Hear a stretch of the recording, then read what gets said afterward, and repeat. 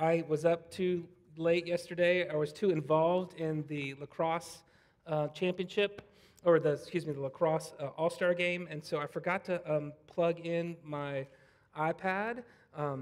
And so this is called paper, and I'm going to be preaching from paper today.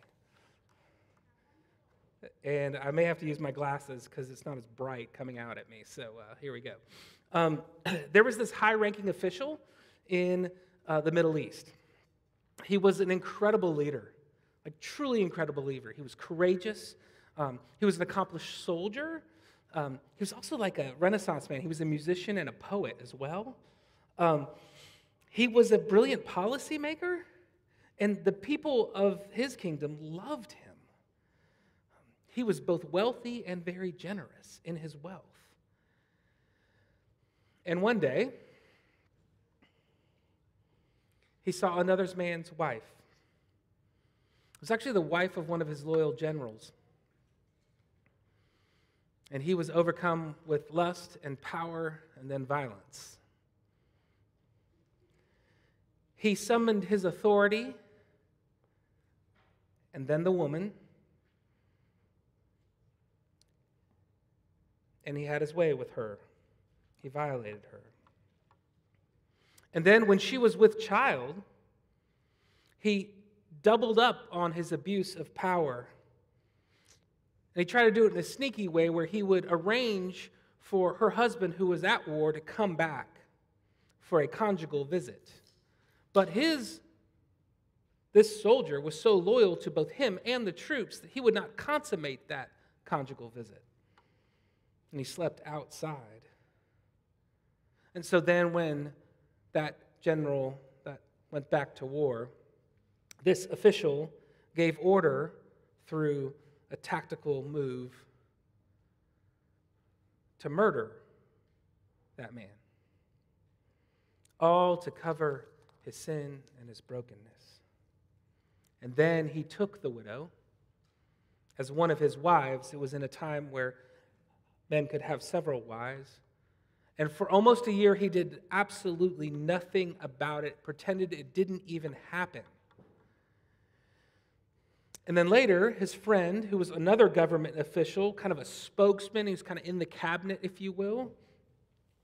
The spokesman wanted to confront the official, so he did it in a kind of interesting way. He told him a story that was fictional, but not in a way that the official would know that it was fictional.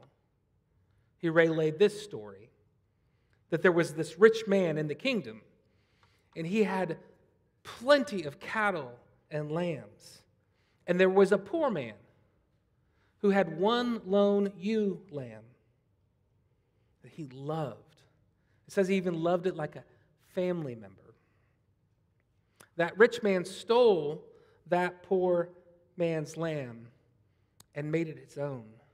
The official, with some kind of block in his brain, said he was enraged, and he said, "This is what needs to happen. I adjudicate this from on high, that there must be a reparation of 4 times to the poor man from the rich man, and that he must be punished."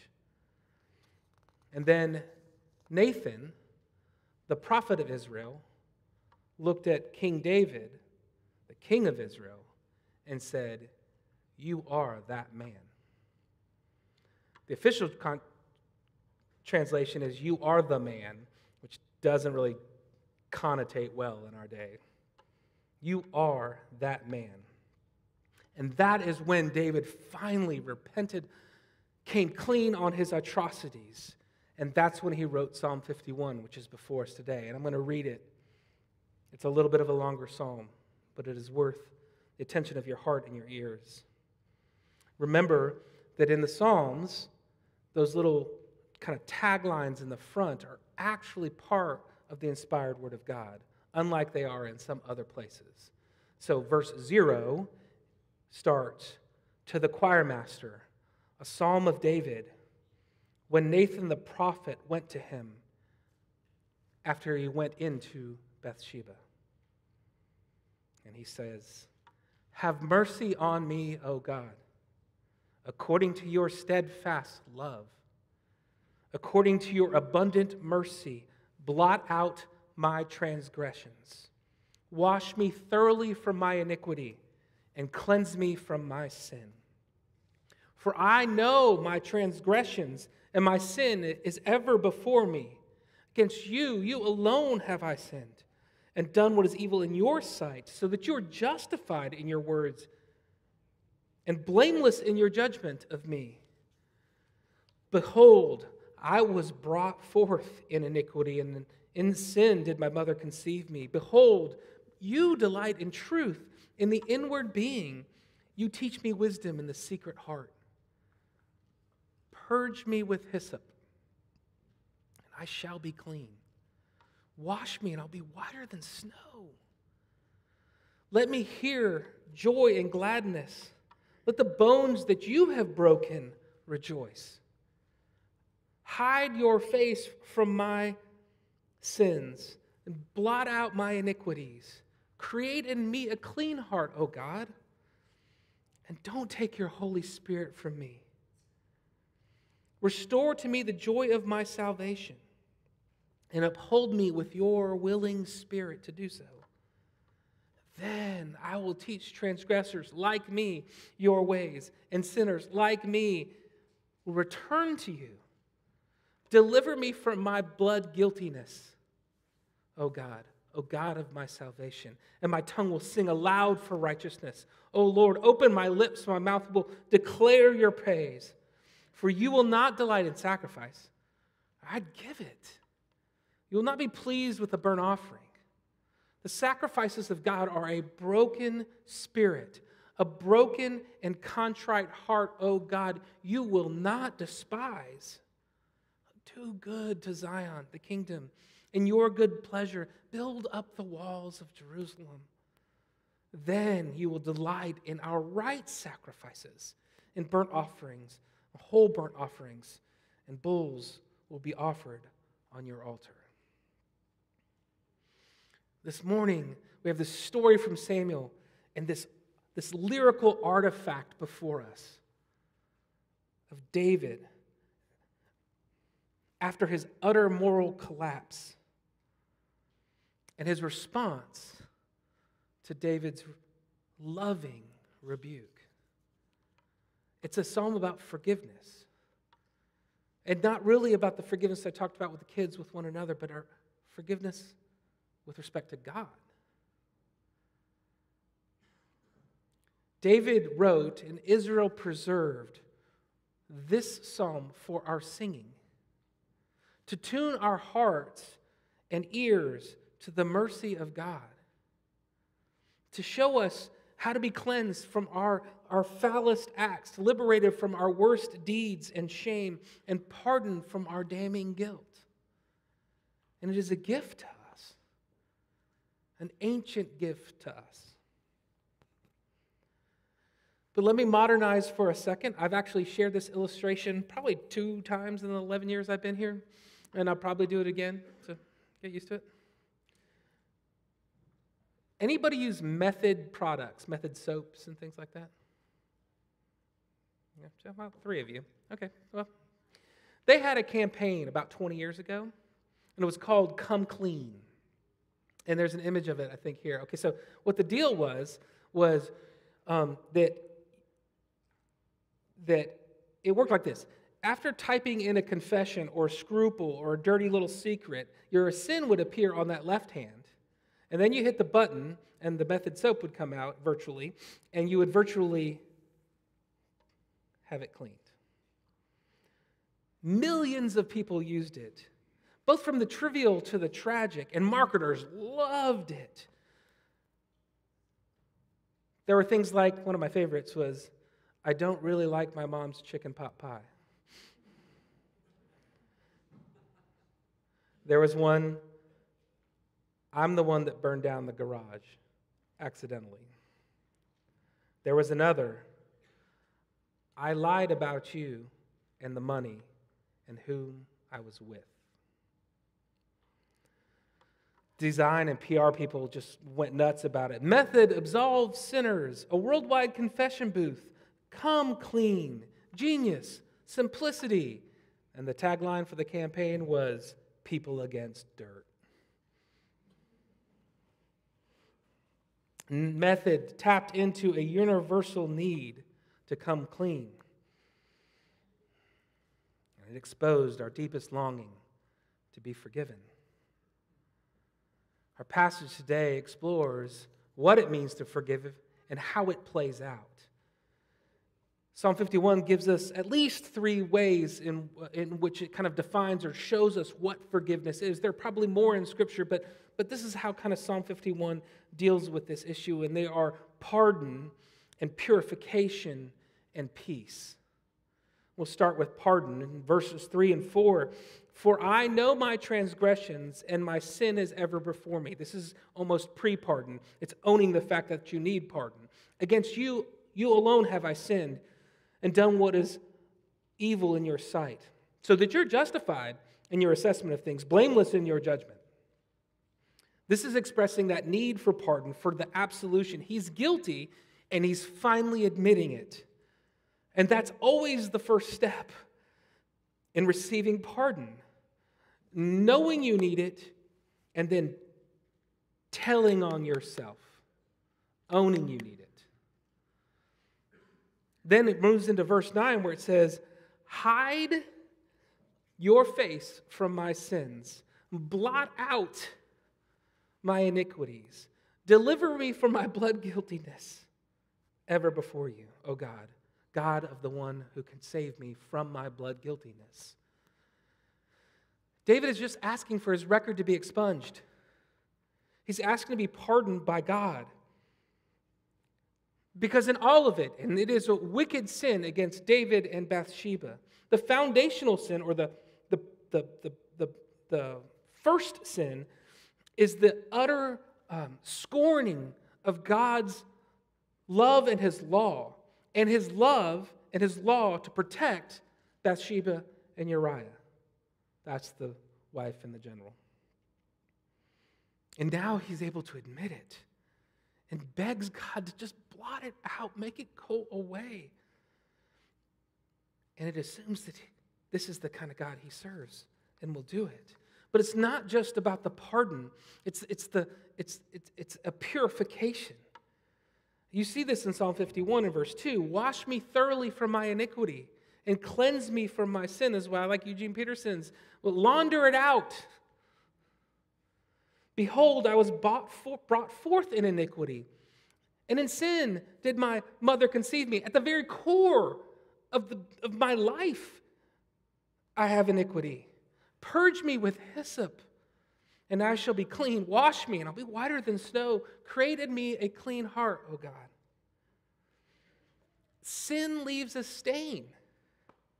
And that's why he brings up this image of hyssop, which was used for cleansing wounds, especially among lepers. Sin stains, and you get this. You know the yuck of it all. The disfiguring and the discombobulating, disorienting realities are real.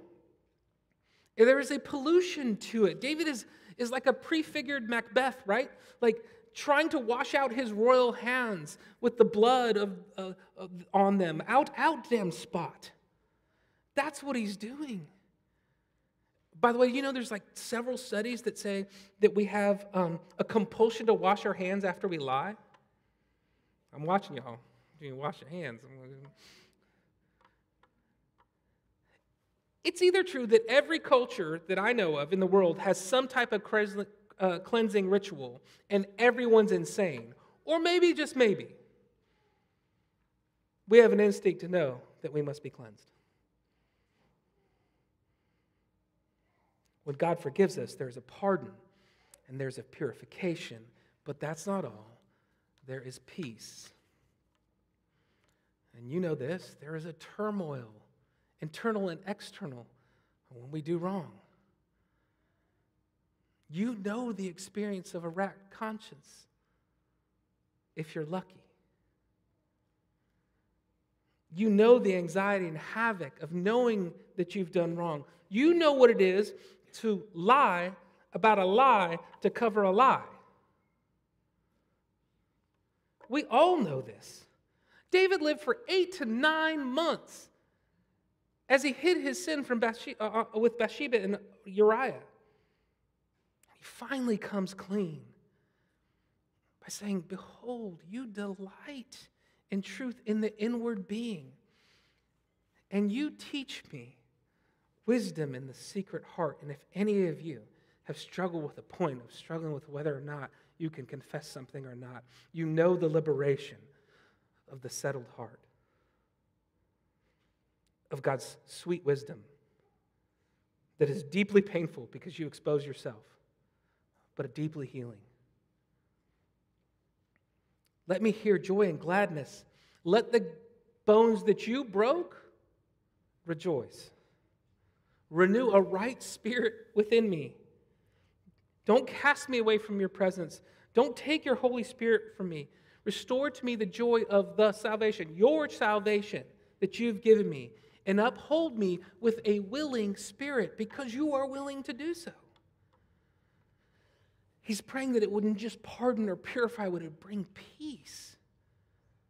It's not just clemency and cleansing. It's restored communion with God and with his mirror. That he would be whole. God just welcomes a more beautiful and thorough kind of forgiveness because he welcomes you back into your right mind and right with the facts in the world and right with what you've done and right in your heart and right in your spirit and then right in relationship with him. It is a beautiful gift. It is fantastic to be taken out of the muck and the mire. It's awesome to be cleansed and washed, but the forgiveness of God also then clothes and adorns you and welcomes you into fellowship with him. That is the pardon and the purification and the peace. Look, I am not sitting here telling you you victimized a woman and murdered her husband. But I am telling you that every single one of us knows the lustful and violent hand and heart that is so easily in us. You may have not have victimized a woman and murdered her husband, but David's saying, if you've done it or if you've done worse, there is a place to go with it. And if you've done less, a place to find pardon and purification and peace. Forgiveness is that first part of what we call God's grace. God's grace is a word we use around here a lot. And we say that grace changes everything. It gives you that right kind of relationship and forgiveness with God. But grace is not just about the pardon and the purification and the peace of forgiveness. It's how forgiveness brings the power of God to live in, to actuate into your lives. And so we talk about then, how does it play out? And in our passage today, there are kind of two ways I want to look at it. One is, what does it actually do? And then, how was it done? And if you're asking what it actually does, is that it sorry, I looked up there and I realized I was in the wrong place. I'm not in the wrong place, they're in the wrong place, but we're good. There it is, the second part, yeah. You should never look up there because then you don't know what's going on. You all can be confused, but I don't need to be confused, but I'm back at it. Okay, so what does it do? Forgiveness, this is going to sound a little odd to you, forgiveness actually reconnects our scattered parts. Do I need to explain? Probably. It's infused in the psalm throughout, but it's a metaphorical, but it's about like reordering and reconnecting our parts. It's one of my favorite poets is Chance the Rapper, and he has a little phrase that says, "My heart and tongue are fighting, my mind is undecided. It ain't like Trump and Biden, it's more like something private."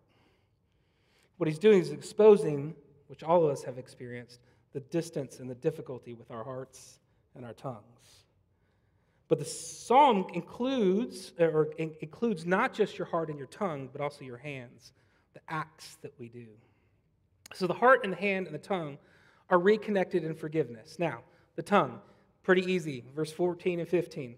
"Deliver me from my guiltiness, O God, God of my salvation, and my tongue will sing aloud of your righteousness. O Lord, open my lips, and my mouth will declare your praise." But it's also tied to verse 17. That was 14 and 15. Then you skip one and go to 17. The sacrifices of God are a broken spirit, a broken and contrite heart God will not despise. So there's this connection between the tongue and the heart. Forgiveness frees David's tongue from being tongue-tied to tongue-liberated. Forgiveness unstops our mouths because it has freed our hearts in beautiful ways. And so we giddily proclaim the mercy and beauty of God, His grace, His forgiveness to the world and to our neighbors and even to ourselves. And then we gratefully proclaim God's kindness right back to Him in worship, telling Him all the stuff He's done and how grateful we are for it.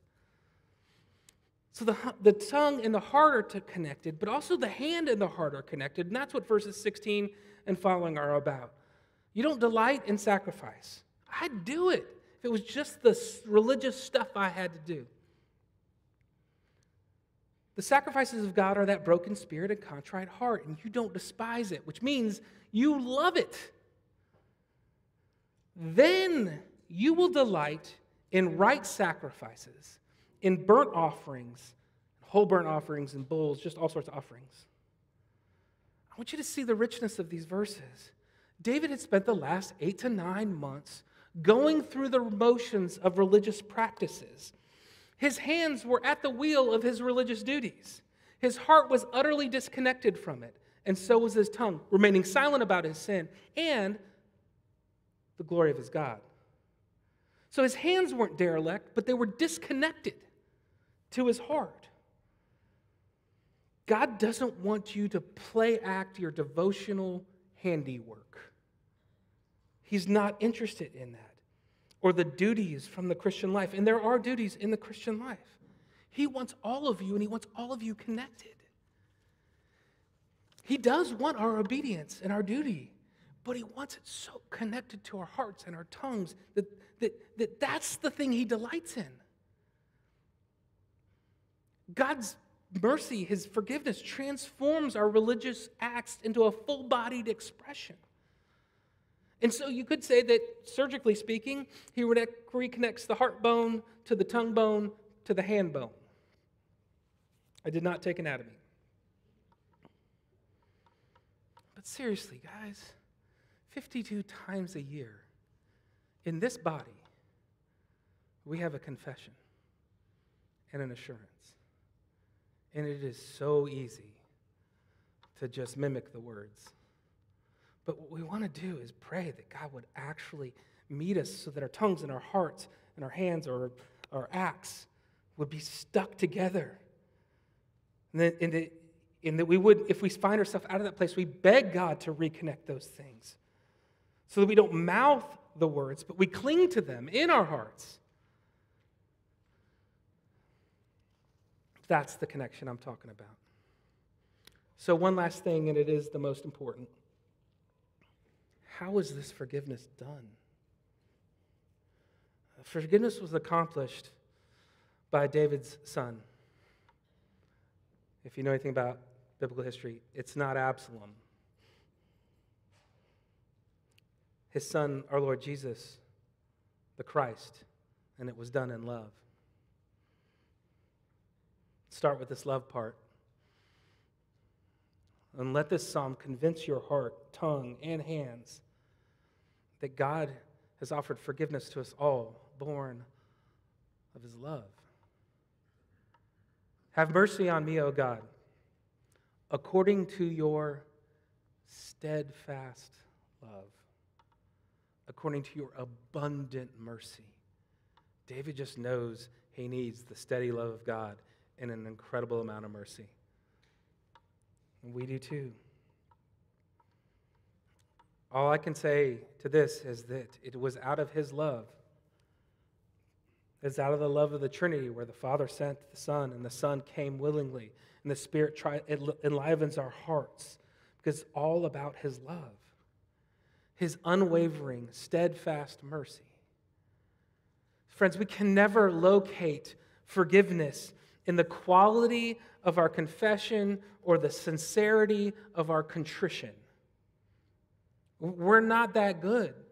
We're too self-deceptive. We like to spin things. We like to cover up. We're just not that good at it, get an accurate reading.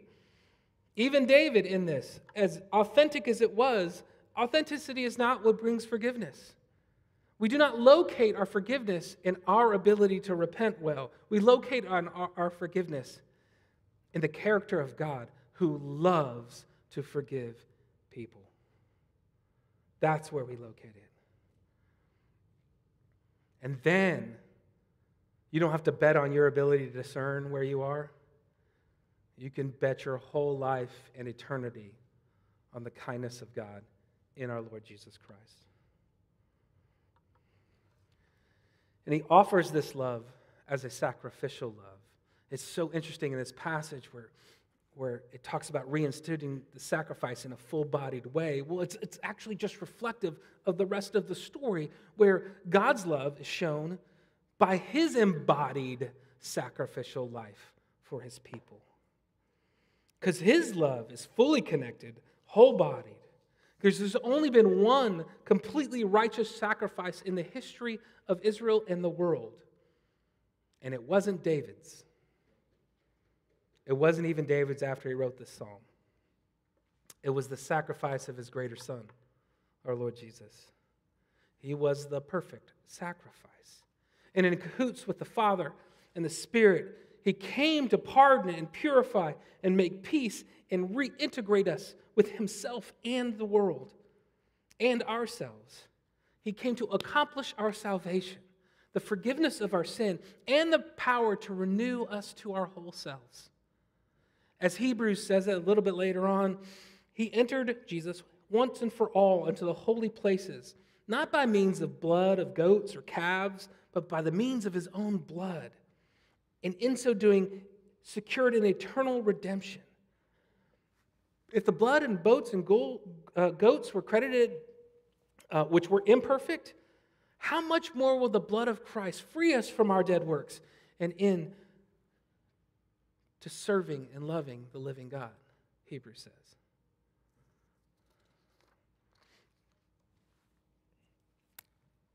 The Method company had to shut down the website. There were too many confessions that were getting them into legal trouble. Method doesn't have the power to forgive sin. And by the way, nobody really sinned against Method. There were confessions of adultery, of murder, in one case even serial murder, abuse. Soap can't handle that kind of sin.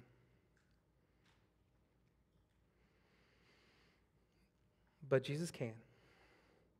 And even though David didn't know exactly who Jesus was, he knew who the character of God was.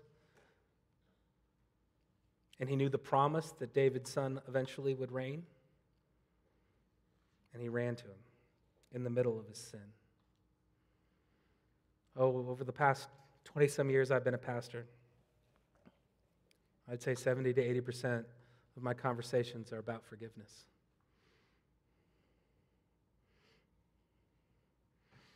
Sometimes I'm trying to convince people they need it.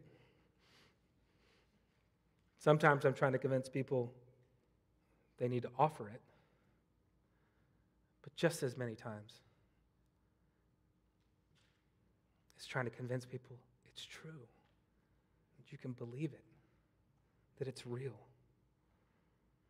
It is true that nothing gets better until we both admit and own our sin and embrace the love of Jesus. But Psalm 51 shows us it's just as true that it really does get better because of the steadfast love of our Lord. Let's pray. Lord, show us your kindness that leads us to repentance. And then show us your power that leads to transformation. Give us the courage to repent where we need to. Most of all, give us the trust in you that you can cleanse us from all unrighteousness, that you can make wisdom in the secret places of our heart that we hide so many things. We beg you for this, Lord Jesus. Amen.